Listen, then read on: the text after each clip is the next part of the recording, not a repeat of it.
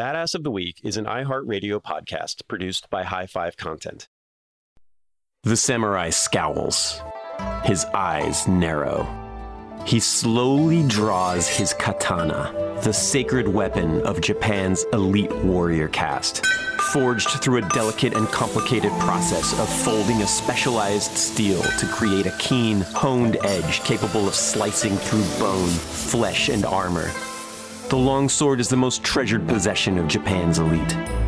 In the hands of a master, few things on earth are deadlier. Denzichiro Yoshioka is such a master. His family has taught the combat arts to samurai for generations, including the mighty Ashikaga shoguns themselves. His style is flawless, his movements honed from decades of training, his reputation that of one of Japan's most elite swordsmen. Across from him in the dueling circle is a wandering ronin, a lordless swordsman, a rogue drifting across the land, brazenly challenging the leaders of Japan's most illustrious fighting schools to single combat. The ronin's face is scarred, his beard scraggly, his eyes wild, his hair loosely tied up in a top knot above his head. He looks more animal than man. In his hand, the ronin carries not a katana, but a wooden sword, a practice weapon used to train children. Who would have had the audacity to bring that here to a duel to the death? Denzichiro can barely contain his rage. This insult cannot be forgiven. His opponent, the ronin Miyamoto Musashi, smiles slightly. He nods to begin the combat and violently hurls himself into the fray.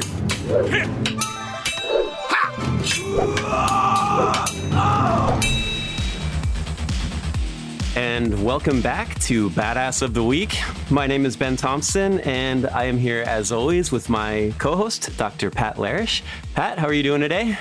I'm doing okay. How are you, Ben? I'm doing good. We are doing some samurai stuff today, some katana stuff. So have you been brushing up on your Bushido? Not really. I've started to look into it. It's kind of complex. I think it takes a lifetime to master. It's a great answer, yeah. As all great warrior ways. You... So, Pat, what do you think of when we think about samurai? We haven't done a samurai before on the show. No, we haven't. Yeah. So obviously I think of Japan, which is where the samurai are from. And I think of these Japanese woodcuts of guys in maybe kind of elaborate armor with these beautiful, elegantly curved swords. And I think of Kurosawa movies. Tom Cruise, Last Samurai, that kind of thing. Maybe Tom Cruise, Last Samurai. Yeah. Okay, we're joking here a little bit. So, yeah. Yeah. So samurai, we're going to get into it, but samurai are basically the knights of feudal Japan. And it's kind of interesting because they operate several hundred years after the knights operated in Europe. But they're nobles who have very elaborate armor, as you said, weapons training, and they're trained more or less along the ways that knights in Europe would have been trained. Right? You are kind of born into this class. You learn to fight from a very young age. You learn all of the traditionally manly skills like calligraphy and writing poetry and decapitating people. Yeah. That is kind of the world that Miyamoto Musashi is born into. But he is going to be a lot different from the traditional samurai that you would see in a Kurosawa movie. He's going to be his own guy, and he's going to do some pretty cool stuff. And he's going to actually end up creating an entirely new archetype, that kind of Toshiro Mifune, like wandering dude with no armor and a sword who goes into a town and gets into trouble and ends up walking out of there with a bunch of dead bodies in his wake. Yeah. We're going to talk more about him after this. Hey, girlfriends, it's me, Carol Fisher. I'm so excited to tell you about the brand new series of The Girlfriends. In season 1, we told you about the murder of Gail Katz at the hands of my ex-boyfriend, Bob. At one point, a woman's torso washed up on Staten Island and was misidentified as Gail. She spent 9 years in Gail's grave, and then she just disappeared. It's almost like it's become this moral obligation to find her. And that's what we're going to do. Find this missing girlfriend and tell her story. With the help of some of your favorite girlfriends from season 1, like my producer, Anna. Oh my God.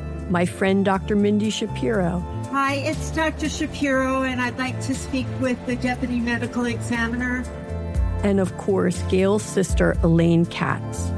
Having no closure, it kills you. Join us as we try to solve a 35-year-old cold case. It's not going to be easy, but it's going to be one hell of a ride. What? I can't believe this. Listen to season 2 of The Girlfriends, Our Lost Sister on the iHeartRadio app, Apple Podcasts, or wherever you get your podcasts. I'm Tamika D. Mallory. And it's your boy, my son, the General. And we are your hosts of TMI. New year, new name, new energy, but same old us. Oh, yeah. And catch us every Wednesday on the Black Effect Network, breaking down social and civil rights issues, pop culture, and politics in hopes of pushing our culture forward to make the world a better place for generations to come. But that's not all. We will also have special guests to add their thoughts on the topics, as well as break down different political issues with local activists in their community. If you like to be informed and to expand your thoughts, listen to TMI on the Black Effect Podcast Network, iHeartRadio app, Apple Podcasts, or wherever you get your podcasts. That's right. The Therapy for Black Girls podcast is an NAACP and Webby Award-winning podcast dedicated to all things mental health, personal development, and all of the small decisions we can make to become the best possible versions of ourselves. Here, we have the conversations that help Black women decipher how their past inform who they are today and use that information to decide who they want to be moving forward. We chat about things like how to establish routines that center self-care, what burnout looks and feels like, and defining what aspects of our lives are making us happy and what parts are holding us back. I'm your host, Dr. Joy Harden Bradford, a licensed psychologist in Atlanta, Georgia, and I can't wait for you to join the conversation every Wednesday. Listen to the Therapy for Black Girls podcast on the iHeartRadio app, Apple Podcasts, or wherever you get your podcasts. Take good care, and we'll see you there. Bring a little optimism into your life with The Bright Side, a new kind of daily podcast from Hello Sunshine, hosted by me, Danielle Robay. And me, Simone Boyce. Every weekday, we're bringing you conversations about culture, the latest trends, inspiration, and so much more. Thank you for taking the light, and you're going to shine it all over the world, and it makes me really happy. I never imagined that I would get the chance to carry this honor and help be a part of this legacy. Listen to The Bright Side on America's #1 podcast network, iHeart. Open your free iHeart app and search The Bright Side.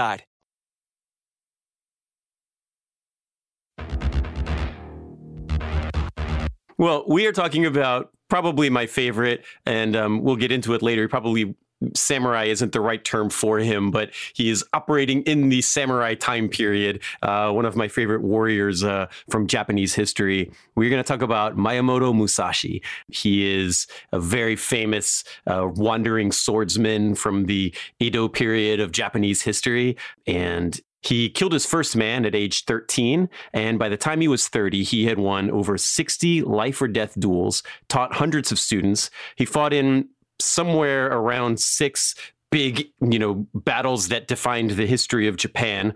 And then when he got bored of that, he climbed a mountain, lived in a cave, and wrote a book about swordsmanship and philosophy. Yeah, so as badasses go, he makes me think a little bit of Hercules, someone who's known for his brawn, but also was able to think his way through situations too.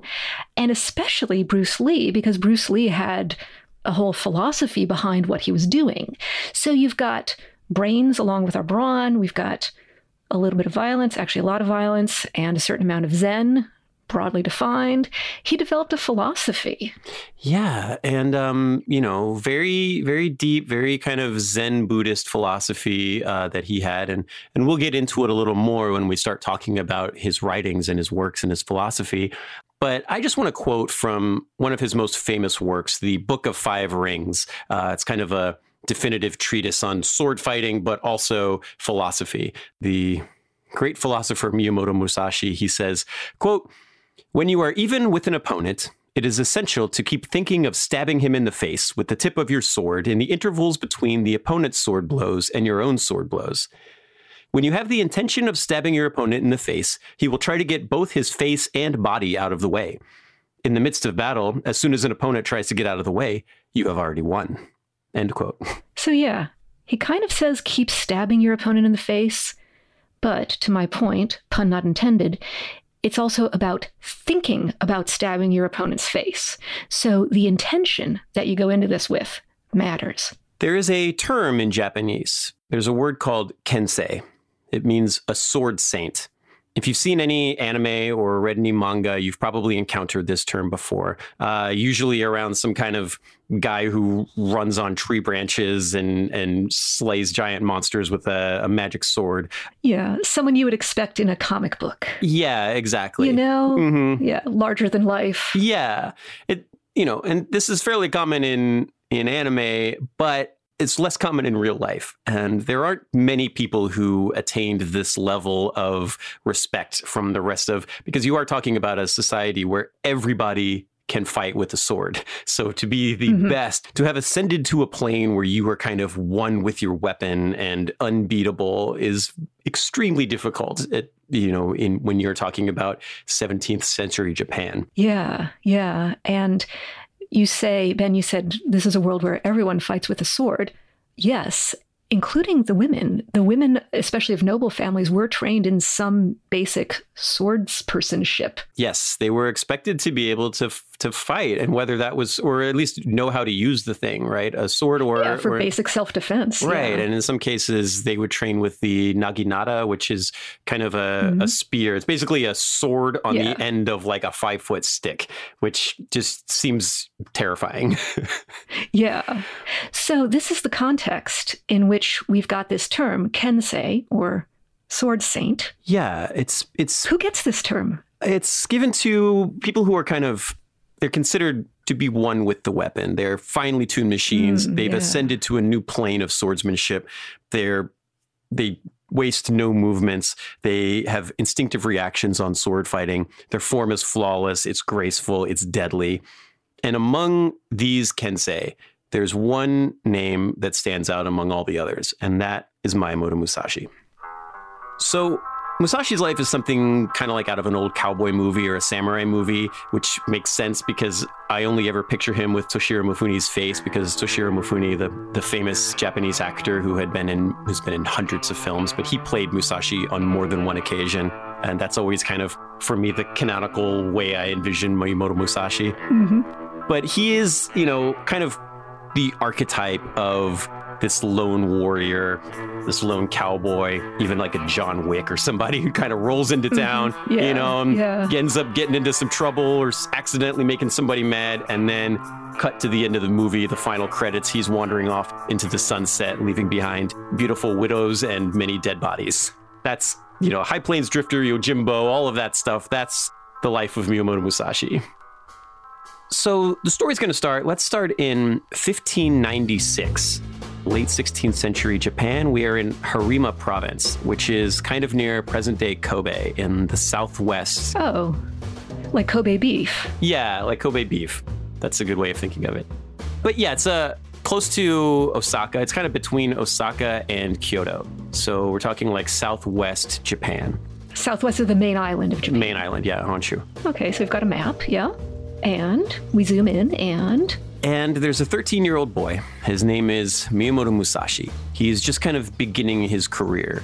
And as most people who are starting their adventures, at least if you're talking about Link and the Legend of Zelda, you get the wooden sword as your first weapon. And that is what Musashi is fighting with in his town. He's just became a teenage boy. He's beating up practice dummies. He's probably having battles against invisible pirates and enemy samurai and stuff in his backyard. He doesn't have a lot of formal fighting training, but his father is a martial artist. His father is a swordsman. And so we have to assume there was probably some, if not formal training, at least some kind of basic understanding of how the weapon works. One day a samurai comes to town, and his name is Arima Kihei. He is kind of a wandering adventurer who is good with a sword and wants everybody to know it, wants to hone his power and, build a name for himself. And so he comes to town and he posts a public challenge in the town square. I will duel any idiot from this podunk crappy town. You come here and you fight me and I'll beat you up and I'll show you how great I am. I'm the greatest swordsman in the area. So young Musashi, and, we're going to learn more about him as we go, but young Musashi, he doesn't like this. He reads this sign. Mm-hmm. He's like, all right, I've been fighting these practice dummies. I've been practicing. I'm going to show this guy what's up. Yeah, bring it. Yeah. So in the old days, it was kind of like the Goblet of Fire, right? You write your name on the thing and you stick it to the board like, okay, I'll fight you. Yeah. So he does that. And so then the next day, there's a knock on the door and it's a messenger who's like, okay, well, Arima Kihei has accepted your challenge and will fight you. Uh-oh. And Musashi's uncle is there, and Musashi's uncle's like, what? Yeah. What? You're going to do what? You're going to sword fight this wandering samurai swordsman? So the uncle is like, no, my nephew's not going to fight. My nephew's 13. He's not going to fight this guy.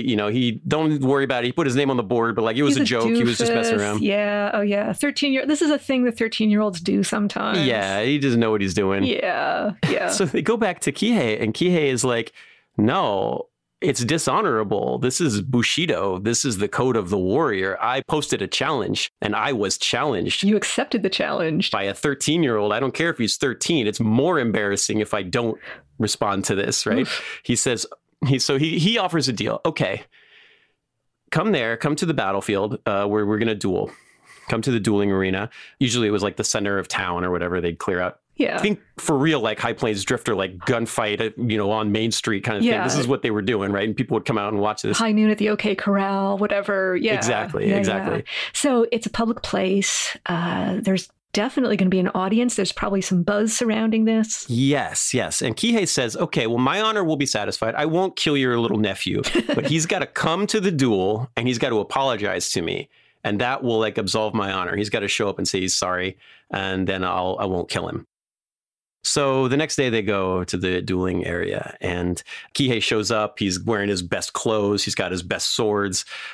And young 13-year-old Miyamoto Musashi, who suffers from pretty extreme eczema. So he's he's got red bumps and stuff on his face. He's kind of a crazy looking kid. And we have pictures, and also doesn't he describe himself that way in his writings? Yeah, exactly. Anyway, so this is what we're picturing. Yeah. And then the uncle comes. Musashi's there with his uncle, and the uncle's like, hey, Kihei, don't worry about it. He's coming here to apologize. And Musashi is like, no, I'm not here to apologize. He takes the wooden sword that he's been practicing with. I'm picturing it as a toy sword, but it probably wasn't. It was probably when you see fencing, like kendo. I imagine it probably was a sword like that. But in my head, it's the wooden sword from The Legend of Zelda. But still, it's a wooden sword, so... It's a wooden sword. It's got its limitations. He pulls the wooden sword. He charges Kihei, shouting challenges to him to fight. Kihei, okay, fine, I'm going to do that. He pulls his short sword, the wakizashi, and Musashi runs up and immediately flips this guy, flips Kihei, blocks his attack, flips him onto the ground, kicks the sword out of Kihei's hand, and then pummels him with the wooden sword and kills him. Oof. It's pretty humiliating for Arima Kihei. Yeah. He got flipped, and then we tried to get up. He got smashed between the eyes with a wooden sword, and he died. Wow. Yeah. That's where the legend of Musashi begins. He kills his first man at 13. And it's not just any man. It's an experienced swordsman. An experienced wandering swordsman. Yeah. And so from there, that's kind of the beginning of it. By the time he's 16, Musashi has decided, I'm going to go out. I am going to become a Ronin, and I'm going to wander, and I'm going to have adventures. I'm going to walk the earth. I'm going to give all of my worldly possessions to my sister, except for my wooden sword, and I am going to walk the earth as a Ronin. Yeah. And what does it mean for him to be a Ronin? So a Ronin is a drifting freelance kind of warrior. He's maybe got a similar skill set to samurai, good with swords, etc. But unlike a samurai, doesn't have a master in the sense of a liege lord. Samurai pledge their loyalty to a daimyo, a local lord. I don't know, like a duke, a count, an earl, that kind of thing. I don't know, a lord. Yeah. Yeah. And the name Ronin comes from two words that mean wave, as in a wave of water, and person. So it's like a person who's fluid, has the connotation of a drifter. And for a samurai, for an actual samurai, their honor and reputation are tied to their allegiance to their master. A Ronin doesn't have that. So we had been talking a little bit before the show about knights errant, which is kind of a similar analog in the West, where you had kind of these mercenary knights who didn't have a lord, and they would wander the countryside having adventures and looking for a lord in some cases, right? This Arima Kihei guy, if he had, won enough battles and proven a name for himself, maybe a daimyo would have wanted him to come work for him. And maybe that's what he was looking for. I don't know. Maybe it was a job interview. And how did people kind of become a Ronin? There were two main ways. Either you were an actual samurai whose master had died or was dishonored or lost his legal privileges and no longer had the authority to, I guess, claim the liege loyalty of people. In theory, a samurai was supposed to ritually kill himself when his master died. So you can imagine. That sucks. Yeah. So there's a stigma or prejudice in the eyes of a lot of samurai and the daimyo, the feudal lords, attached to a Ronin or a samurai, an ex-samurai, I guess, who outlived your master. Oh, because he didn't have the honor to kill himself. Like he's kind of dishonored in that he's still wandering around. Yeah, but actually reality is a lot more complicated, as it often is. And in the Edo period, which is actually the period that we're talking about here, you have a combination of two factors. There were a lot of restrictions placed on samurai's job mobility. You used to be able to change masters if your current lord said it was okay, you can leave me and go work for so-and-so. And it also seems that there were restrictions on ex-samurai taking on other jobs, other professions. And was this really codified, or was it more sort of the samurai restricting themselves, maybe being reluctant to take a less glamorous job, But you couldn't change masters either, which is interesting because it's like, that kind of sucks, because then it's like if your master's not doing so good, he's kind of on his deathbed, and you're like, I'm going to change before I have to kill myself. You're not allowed to anymore. Yeah. If your master's kind of on the decline. He's wounded in battle, and he's like dying out. You're like, quick, I'm going to work for you now. Is that cool? Yeah. Or you just kind of like, sneakily check out LinkedIn or whatever, or whatever the, 17th century equivalent was. Hashtag looking for work. Yes. Yeah. Open to work. Yeah.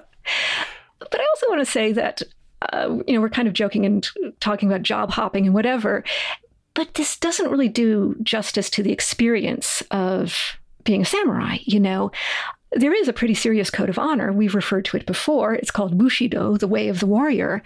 And it was really formalized in this period.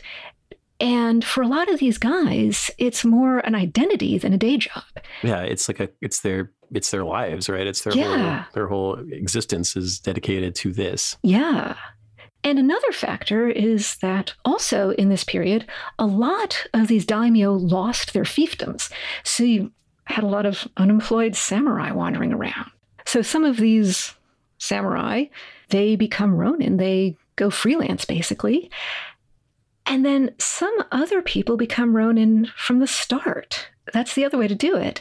You just go your own way from the start. You often sever connections with your family. You make do with the skills that you acquire one way or another. You walk the earth. And that's what our guy, Musashi Miyamoto, did. Yeah. He was Samuel L. Jackson from Pulp Fiction or David Carradine from Kung Fu, something like that, wandering the earth, having adventures. And that's kind of what his life reads like after this, right? So he leaves home at 15. He leaves all of his possessions with his sister.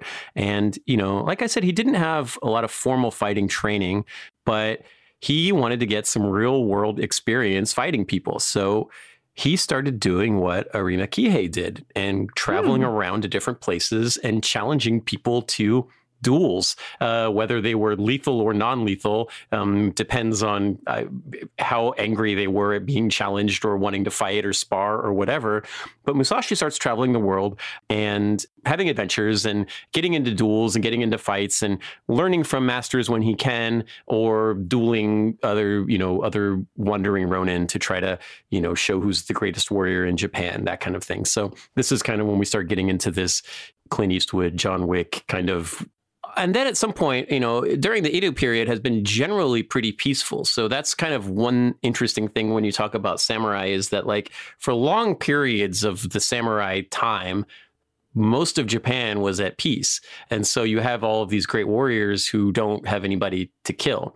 And that kind of changes once we start breaking into what we're talking about now, the Warring States period. I'm guessing that there's war involved in this period? There's war involved in the Warring States period. As advertised, yeah. Yes.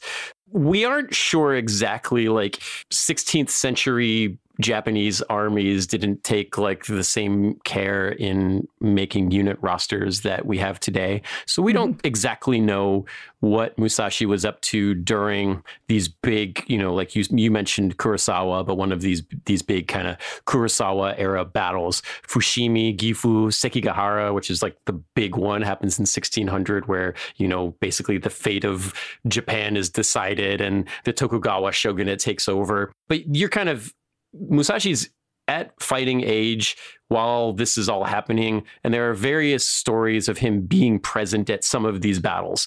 And we don't know for sure about it, but it seems likely that if he is kind of this young up-and-coming warrior who wants to fight and train his skills, there's opportunity? Yes, there is an opportunity. There are people that need to be killed with a samurai sword, and you are a guy that excels at killing people with a samurai sword. So it would be really weird if he didn't participate in at least some of these battles. Yeah.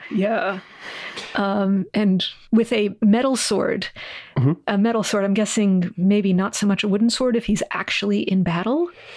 There are stories, we know for sure he participates in a battle later on. Okay. And in that battle, he's riding a horse and he's got a lance and a sword. Oh, cool. Yeah. And we assume most of the information I've come across suggests that he was on the side of Toyotomi Hideyoshi at the Battle of Sekigahara and that campaign.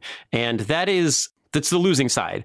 I assume through no fault of Musashi. Yeah. But they battle on the western side, which would make sense because that's where he's from. They battle with the West against the East in the big civil war in Japan amongst the samurai.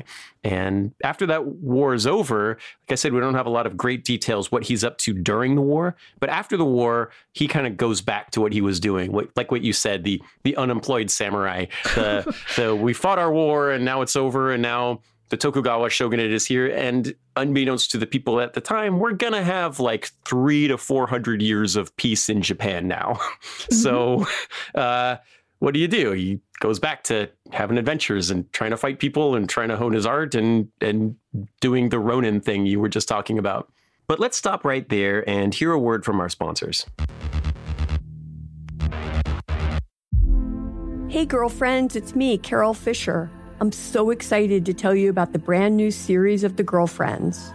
In season 1, we told you about the murder of Gail Katz at the hands of my ex-boyfriend Bob. At one point, a woman's torso washed up on Staten Island and was misidentified as Gail. She spent 9 years in Gail's grave, and then she just disappeared. It's almost like it's become this moral obligation to find her. And that's what we're going to do. Find this missing girlfriend and tell her story. With the help of some of your favorite girlfriends from season 1, like my producer, Anna. Oh my God. My friend, Dr. Mindy Shapiro. Hi, it's Dr. Shapiro, and I'd like to speak with the deputy medical examiner. And of course, Gail's sister, Elaine Katz. Having no closure, it kills you. Join us as we try to solve a 35-year-old cold case. It's not going to be easy, but it's going to be one hell of a ride. What? I can't believe this. Listen to season 2 of The Girlfriends, Our Lost Sister on the iHeartRadio app, Apple Podcasts, or wherever you get your podcasts. I'm Tamika D. Mallory. And it's your boy, my son, the General. And we are your hosts of TMI. New year, new name, new energy, but same old us. Oh, yeah. And catch us every Wednesday on the Black Effect Network, breaking down social and civil rights issues, pop culture, and politics, in hopes of pushing our culture forward to make the world a better place for generations to come. But that's not all. We will also have special guests to add their thoughts on the topics, as well as break down different political issues with local activists in their community. If you like to be informed and to expand your thoughts, listen to TMI on the Black Effect Podcast Network, iHeartRadio app, Apple Podcasts, or wherever you get your podcasts. That's right. The Therapy for Black Girls podcast is an NAACP and Webby Award-winning podcast dedicated to all things mental health, personal development, and all of the small decisions we can make to become the best possible versions of ourselves. Here, we have the conversations that help Black women decipher how their past inform who they are today and use that information to decide who they want to be moving forward. We chat about things like how to establish routines that center self-care, what burnout looks and feels like, and defining what aspects of our lives are making us happy and what parts are holding us back. I'm your host, Dr. Joy Harden Bradford, a licensed psychologist in Atlanta, Georgia, and I can't wait for you to join the conversation every Wednesday. Listen to the Therapy for Black Girls podcast on the iHeartRadio app, Apple Podcasts, or wherever you get your podcasts. Take good care, and we'll see you there. Bring a little optimism into your life with The Bright Side, a new kind of daily podcast from Hello Sunshine, hosted by me, Danielle Robay. And me, Simone Boyce. Every weekday, we're bringing you conversations about culture, the latest trends, inspiration, and so much more. Thank you for taking the light, and you're going to shine it all over the world, and it makes me really happy. I never imagined that I would get the chance to carry this honor and help be a part of this legacy. Listen to The Bright Side on America's #1 podcast network, iHeart. Open your free iHeart app and search The Bright Side.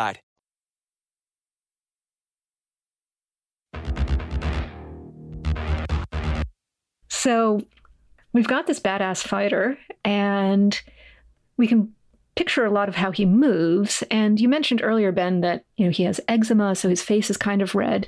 Let's paint a picture for him. So he had a lot of eczema when he was a child. So picture like extreme acne, kind of, or like we don't know a lot of the details. So kind of like probably congenital, like was born with it. Later in life, it manifests as scarring, like facial scarring. And so he's pretty considerably scarred. He hated cutting his hair, changing his clothes, and taking baths because he thought those were all opportunities for someone to catch him off guard and kill him. That is kind of like maybe he watched Psycho too many times or something, but like he didn't like to bathe, didn't like to shower, didn't think that stuff was important anyway. Yeah. And so he's just kind of like kind of grungy, wandering dude. Yeah. And our listeners with small children might find this familiar. When your toddler says, "No, I don't want to take a bath." Yeah. I mean, honestly, that's what my son does. He's like, "I don't want to take a bath, Daddy." This is when they sneak up on you and assassinate you in the bathtub. Mm-hmm. Yep. I don't want to get assassinated. I saw Maverick. So, he's traveling around. He looks kind of like what you would picture in some of these kind of more traditional anime style things, or a Yojimbo or a Toshiro Mifune movie. He doesn't wear armor. He just kind of wears the traditional clothes of the time. Yeah. Does he say why in any of his writings, or? No, he doesn't really touch on it. Yeah. But I mean, it's big and heavy, and it's not really like, practical to be wearing it around all the time. Plus, like, I don't think it was kind of common for the samurai to wear that stuff around when they weren't on a battlefield. Yeah. And, even more interesting than the armor is that, like, sometimes he continued using the wooden swords because he liked them. So he's forgoing real swords, which was unusual counterintuitive. He didn't wear armor, and he rarely fought with real swords. And for many samurai, this is unthinkable. The katana, the longsword, was one of the warrior caste's most prized possessions. Yeah, it's almost the symbol of samurai, right? Exactly. You couldn't carry it if you weren't a samurai. It's very central to their bushido, to their identity, to all of this. And Musashi, he's perfectly content to just bludgeon his foes into submission with a katana-shaped hunk of wood that he carved himself from the remains of a tree that was looking at him funny. And for him, it was fine. It worked when he was 13. Yeah. Why not now? But for a traditional samurai, this is heresy, right? Yeah, yeah. One other thing he did is, when he was carrying swords, or even if he had the sword-shaped sticks, he fought with both of them at the same time, which was very weird for samurai in this time period. Most samurai carried the daisho, which is the two swords, the long sword, the katana, and then the short sword, the wakizashi. Yeah. There was a dagger called a tanto that they would sometimes carry as well. So how did they use these two swords? Well, the katana was the main fighting sword. It was longer, it was heavier, and you fought with it using two hands because it made it easier to control. And if you watch any kind of, even modern day Japanese fencing, the kendo stuff, that's how they hold it. It's a wide grip. So one hand up kind of by the guard and one hand down at the bottom. And it gives you much better control because a katana is heavy. It's a big, heavy sword. Yeah. And it's not easy to swing that thing around with one hand. Generally, you use two hands for it. Yeah. The wakizashi, the shorter sword, you would use in a closer area. If you were fighting indoors, you wanted the wakizashi. It was a little easier to maneuver, a little quicker. You could use it with one hand. Also, you would traditionally, like when your master got sick and died, you killed yourself with the wakizashi, generally. So you're carrying around this short sword that you tend not to use in normal combat? Exactly. I mean, you would use it for different things, right? The modern equivalent would be like you'd have your assault rifle and your pistol, and they're useful for different things, and you use them for different stuff. Musashi wasn't interested in committing seppuku and severing his own abdominal aorta just because his boss was dumb or died. Yeah. And he decided he was going to use both swords. And this is a testament to how strong he is, because he wasn't the first guy that thought like, oh, why don't we just use them both at the same time? You have to be... And then you lift the katana with one hand and you're like, oh yeah, that's why we use two hands for the katana. Exactly, because it's heavy. Yeah. And this guy, I mean, he just kind of was able to wield them both together and started fighting like that. And this pissed off a lot of samurai, not just because, they couldn't do it or whatever, but because this is not how it's done. This is not Bushido. This is not the way we do things around here. You pledge yourself to a lord and you kill yourself when he dies, and you fight with the sword at this grip using this style. And yeah, he annoyed some people with it. Yeah. Who is this upstart? Exactly. One of the other interesting things that I came across when I was looking at this stuff was one of the advantages, the advantages of two swords is many, right? You can block and attack at the same time, which is hugely beneficial. He used to say that you could use the two swords to kind of funnel your enemies in front of you so you didn't get surrounded. Oh, like if you backed up towards a corner or a wall, you could hold the swords out to either side and kind of try to use it to like funnel your adversaries into an arc in front of you so that they wouldn't get around you and attack you from the flank or the back. The other thing he was really good at, apparently, was that he could just throw that wakizashi and kill people with it. He could throw his sword. He could throw the short sword with like deadly accuracy, like a harpoon. So I'll tell a story about this. Yeah. There was one time that Musashi is challenged by the master of a weapon called the kusarigama. Kusarigama is a big, long chain with a razor-sharp sickle on one end. It's kind of like the Grim Reaper's nunchucks. Yeah, that's a good way of describing it. Yeah, so it's a big chain with a sickle on the end of it. Picture the bride fighting the Japanese schoolgirl in the first Kill Bill movie. The weapon is similar to that. Instead of it being a ball on the end, it's a hook. This guy's swinging it around, and he's got huge reach with it. He's swinging it over his head, swinging it in front of him, doing probably some cool, like, showy, nunchucky kind of stuff with it. And Musashi has his two swords. I'm reminded of Raiders of the Lost Ark here. Musashi's just like, okay, fine. And he throws the wakizashi and it goes right through this guy's torso. And the guy stops and he looks at it. Zero fuss, zero distraction. Yes. It's just like, bam, we're done. Yeah, it doesn't kill him immediately, but it distracts him long enough for Musashi to run up and cut him in half, right? But one thing that we'll see, and this is kind of the action movie, twist on this, is that like the master of the Kusarigama is doing all of this cool stuff, and then Musashi just throws a sword at him, wounds him, runs up and kills him. But it's like you said, these duels take place in public, and he's in this guy's hometown surrounded by disciples of this guy. And so these other Kusarigama guys are like, well, that was bullshit, man. And so they pull out their weapons and they all attack him. And he's got to kind of fight his way out from these guys. I think he wounds and kills a couple and wounds a few more. And then he has to run away because there's like the whole town's trying to kill him. Okay. Yeah. So he knows when to call it quits, too. Yeah. I mean, you can't kill everybody, right? No. And so, but he likes doing this kind of stuff. He likes doing battle against people who have weird weapons and stuff. So he takes on the master of the lance and the staff and, what other, lots of sword fighters, but whatever weird weapon or weird fighting style you had, he wanted to face you. He wanted to try his homebrew 2-weapon fighting style out against whatever you got. Yeah. And something he says in his writings is basically don't get attached to any one particular fighting style because your opponent could figure it out and kind of figure out the weaknesses and what sort of strategy to use against you. So his interest in fighting all of these users of different weapons is part of his attitude of being fluid. Yeah, it's Bruce Lee, right? Be water. Yeah. Bruce Lee was, Jeet Kune Do was also don't get attached to one style, learn all the different stuff, try whatever you can, see what works to find a style that works for you. Very similar setup, but that was one thing in 1970s Seattle. It's a very different thing to try to bring that philosophy into 1605 Japan, right? Where things are pretty rigid here and people are annoyed when he comes up here with his new fighting style. And one of the guys that get particularly upset with him is a group of warriors. They are from the Yoshioka clan, the Yoshioka Ryu. The Yoshioka clan was very famous and renowned in the area of Kyoto. Its founder was the sword instructor to the Ashikaga shogunate in the old times. They were the ruling family of Japan, the shogun's family.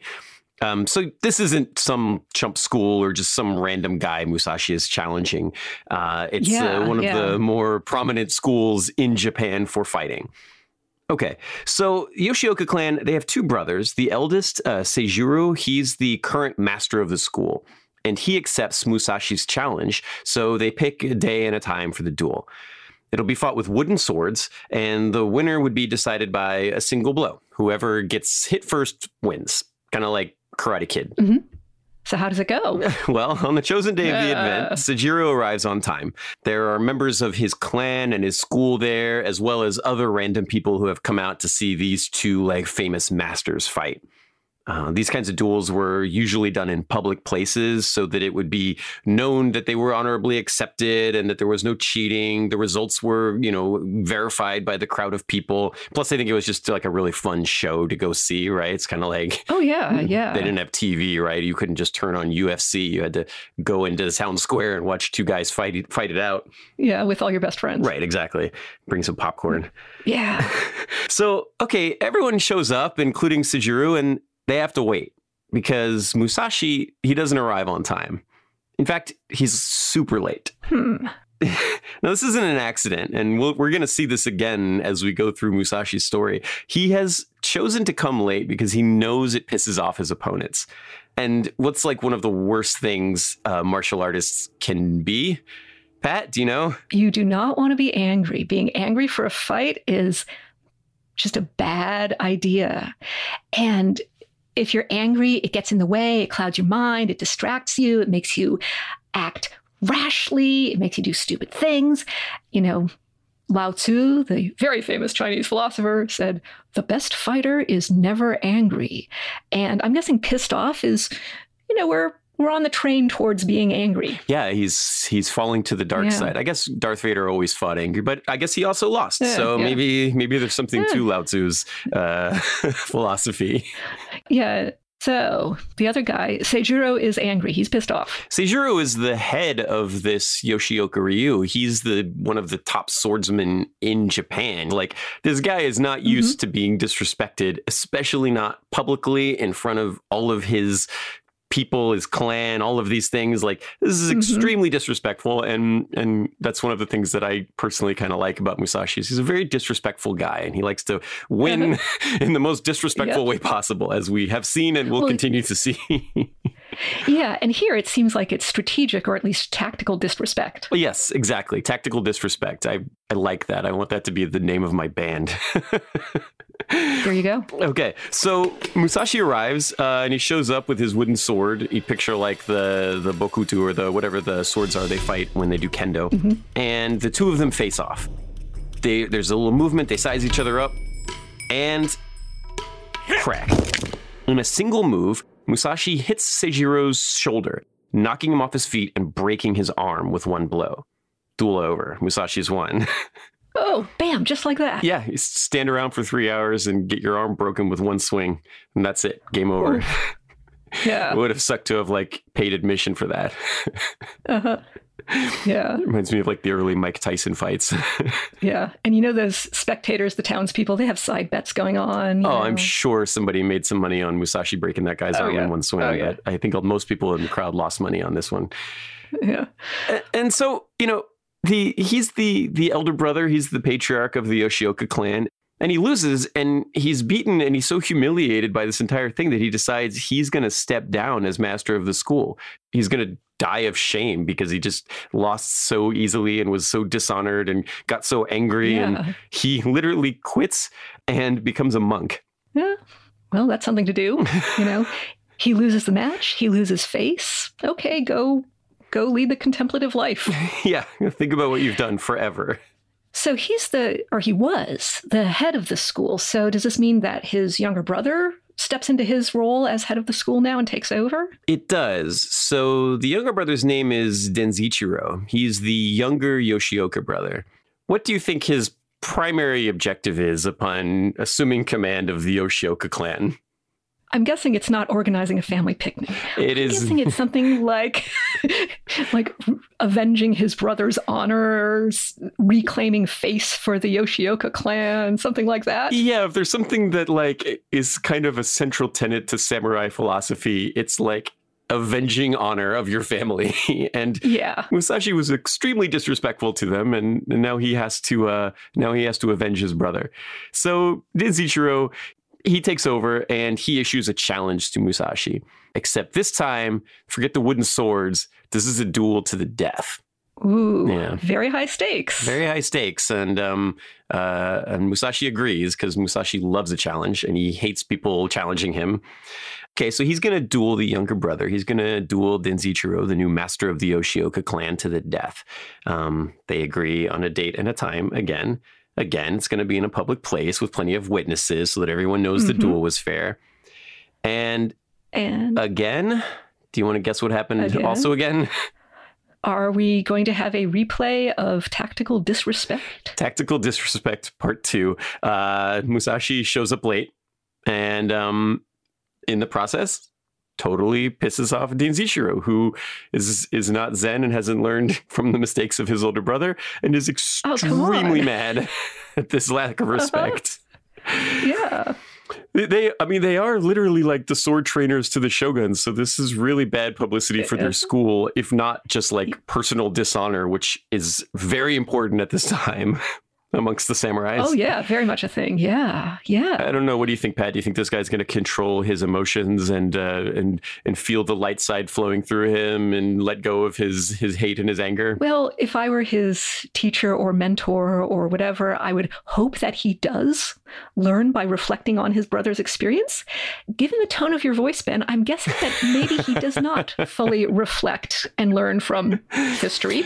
No. So let the hate flow through you. Yes. The hate flows through him. Oh, dear. The hate flows through him. He's mad. He's super pissed when Musashi finally saunters in his bathrobe a couple hours late. He doesn't have the calm mind that he needs. So when they stand across for their duel, one's calm and one is like red with rage. Okay. So Denzichiro, this is a martial arts school and they train all different types of weapons. Denzichiro is a master of a very strange weapon. It is a big iron rod with steel rings on it. Huh. Okay. Like a war club with rings. Okay. It's a weapon made for killing your opponents by bludgeoning them to death with this thing. It cracks skulls, break bones. It's not subtle and elegant. It is not a subtle, elegant weapon. It is a big, literal bludgeon. It's a war club. Mm-hmm. And, he's probably thinking he's going to repay Musashi for breaking his brother's arm by breaking Musashi's face. So Musashi, on the other hand, he shows up to his duel to the death, Musashi brings his wooden sword, probably the same one he used to disrespect Denzichiro's older brother, because that's just how Musashi works. So from Musashi's point of view, I'm wondering, okay, how is this wooden sword going to hold up against an iron rod with steel rings that's made for cracking skulls? Yeah, and exactly. Like, what's it going to do to a wooden sword? Yeah. I don't know. But also, like, it's extremely, if it wasn't already disrespectful that he's there 2 hours late, now he's there with a freaking wooden sword for a duel to the death. Which we've seen Musashi has killed. Is he taking this seriously? He's not taking this seriously, but also we have seen Musashi kill people with wooden swords before. So it is a deadly weapon in this guy's hands, but it is also just humiliating. It's tactical disrespect yet again, which is kind of Musashi's MO. So apparently, yeah. So the crowd's there. They all are surrounding this fighting circle, the master of the martial arts, the master of the Yoshioka clan, Denzichiro Yoshioka. He's there with his iron rod with the rings on it. Musashi's across from him with his wooden sword. There's a cheer. They size each other up. They take some feints and some steps, and then bang. Musashi's strike is the first and only strike of the duel. His wooden sword hits Denzichiro directly in the forehead, killing him instantly. Whoa. It's a deadly weapon in his hands, I told you. Yeah. I mean, this guy could probably impale you with a plastic spork if he set his mind to it. Yeah, really. It's like John Wick. Yeah. And so Yoshioka brother number 2 is now deceased. Mm-hmm. And it's not just about him. It's also about the Yoshioka clan and their school. They must be an utter mess right now. They must be in utter dismay. They've lost not just one of their masters, but then the next guy who replaced him in just a short amount of time. And they've both lost to the same unruly, disrespectful agent of chaos who is Musashi. He's a Ronin, so he doesn't have organizational backing. He doesn't have the authority. He doesn't have the gravitas that comes with being a member of a clan like the Yoshioka clan. And he single-handedly basically demolished their reputation. With two swings of a wooden sword. Yeah. He completely humiliated the entire school and clan, and by extension, like the Ashikaga shogunate, right? Yeah. And they're all like there. Domino.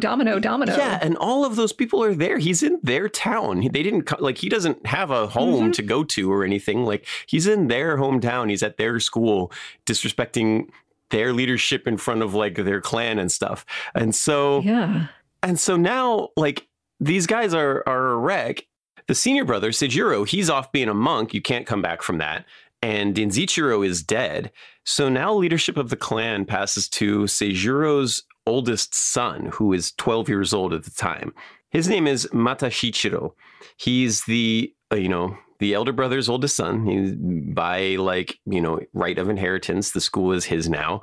And we were just talking about death and dishonor and family loyalty and the school and all of this. And Musashi's got to die. These guys have got to get him. He can't walk away from treating this school like this, right? Wandering Ronin, challenging people to duels is not, inherently disrespectful in Japan in this time period, but completely humiliating them in the way that he has.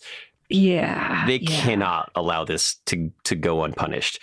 So what are they going to do? The 12-year-old's not going to duel Musashi. This guy just beat up this kid's dad and killed his uncle. So what are they going to do here? Well, are they all going to... Is there strength in numbers? And is the Yoshioka clan going to I don't know, come after him as a group? Perhaps there is strength in numbers. Perhaps rather than selecting a day and time and then letting Musashi saunter up whenever he wants and hit you with a sword, and when that's not working, how about we go find this guy and kick his ass and pummel him to death and avenge our family? So that's what they decide they're going to do. They're going to jump him. And we're going to talk about it. We're going to get into that whole story on Thursday this week. We're going to do 2 episodes in the same week. This is going to be a 2-parter. And when we get into it on Thursday, we will get into what happens when the Yoshioka clan attempts to ambush Miyamoto Musashi. And we'll talk about the rest of his story as well. So please stay tuned to that. And thank you so much for listening to this episode. We really appreciate it. Please try to like and subscribe to us and leave us some good reviews and stuff. Tell your friends. It really, really helps the show out if we can get some of you to generate some interest for us through word of mouth and through your own personal charisma. So that would really be awesome for us. Pat, thanks so much for talking with me about this, and I will talk to you a little more on Thursday. Okay, yeah. See you Thursday, badasses.